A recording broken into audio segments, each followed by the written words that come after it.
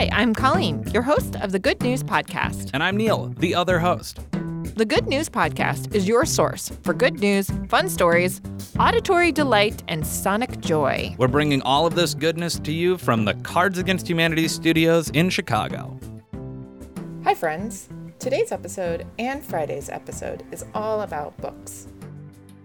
Do you mind just introducing yourself and tell me your name and who you are and what you do? Sure. I'm Rebecca George. I'm co-owner of Volumes Book Cafe and Volumes Bookstore in Chicago. What do I do? Everything. Bring books to the masses. I do a lot, and that's kind of what a bookstore is. We do a lot of different things that people don't even think about. When I think of Volumes, it's a real place of community, in addition to books. So I think that's why it's such a special place for me. Rebecca, I wonder if you brought a few books to share. Can you tell me about the first book you want to talk about?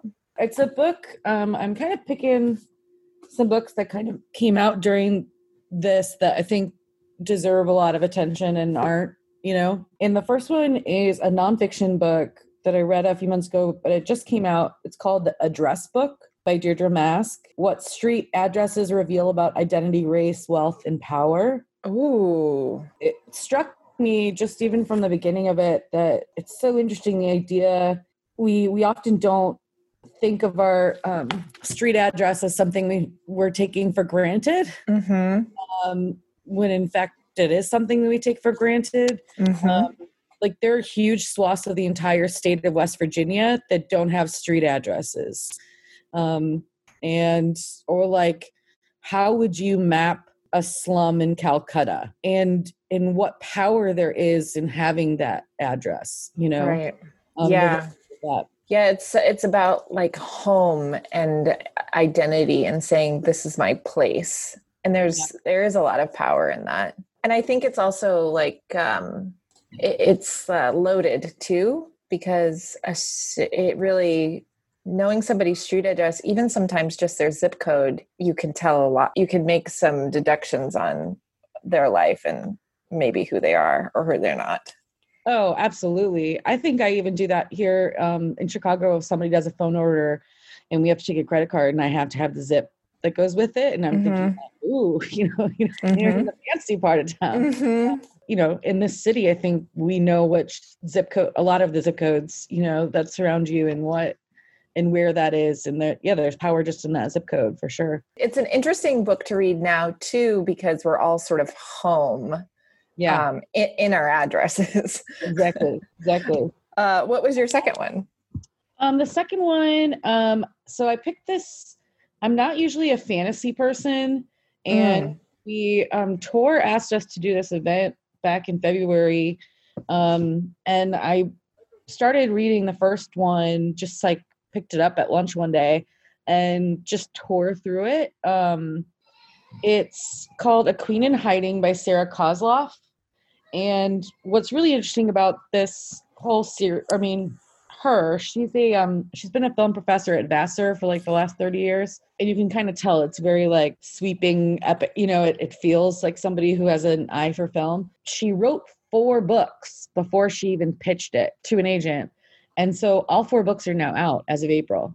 They came out in January, February, March, April. So it's like you can binge this whole series right now and it's totally worth it. And when you mean she wrote them, she just was like, I'm going to write this. No, I haven't sold this to anybody, so it could possibly go nowhere, but I'm just going to get this out and down. Yeah, absolutely. I think it took her like 8 or 9 years. Yeah, I think she also didn't know any better. Like that right. You start with she said that like this, you would start with the one book, but she's happy she did it that way because then she had the freedom in book 4 to fix. Yeah. Like something, a plot point that was in book 1. And she had the student cartographer create this like to scale map in the book to kind of give you an idea. And that changed over time of the book. So there's a lot of freedom in that, but she wrote it as a response to so many of like the big fantasy series, the most popular ones, that they don't really pass the Bechdel test. What's the Bechdel test? Oh, so it started with Alison Bechdel. It started with like almost like an offhand kind of comment, but the idea of that, are there women in this like book that have, or in this movie, right, that have speaking parts, are the only things that they're talking about are their relationship with men, you know? Yeah, I mean, if you think back to the Lord of the Rings or Game, like really women are, especially in Lord of the Rings, they're like technically barely in it. Right. They don't have a strong story or arc or sense of self that carries. So in this one, you know, I mean, they're clearly, it's not like it's a fantasy series about all women. It's, you know, women like finding themselves, you know, they're not motivated by love or men or anything like that.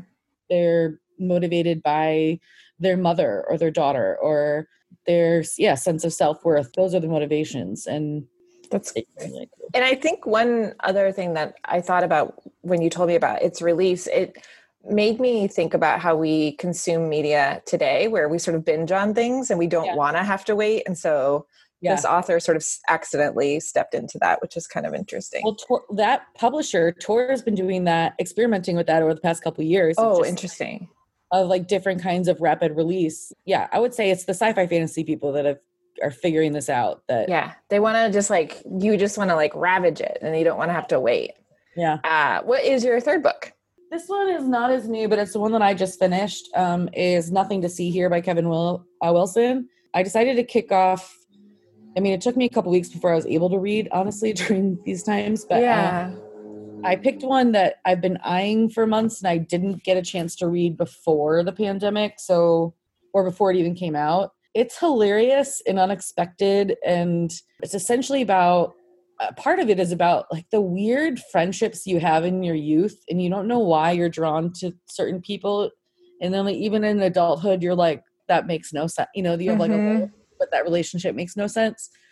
So at the center are those two women, and one of them had gone off to marry a senator who's like, you know, in line for the presidency.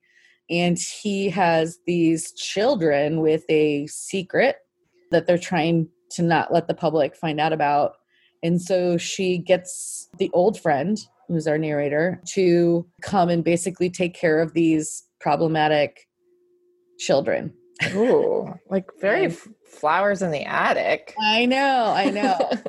and yet, but like the thing about the kids is that they spontaneously combust. So if they're emotional, so there's like a superhero or mutation kind of about them. Yeah. So it's really interesting. The dynamics. I think that Kevin Wilson really thought about the bizarre mechanics of like a political world and how they think about things and like image and whatnot. And then also just, and like caring for children, the value of love, the value of care. Yeah. Like the weird ins and outs of a friendship that doesn't make any sense whatsoever. I love that. That sounds like a great one.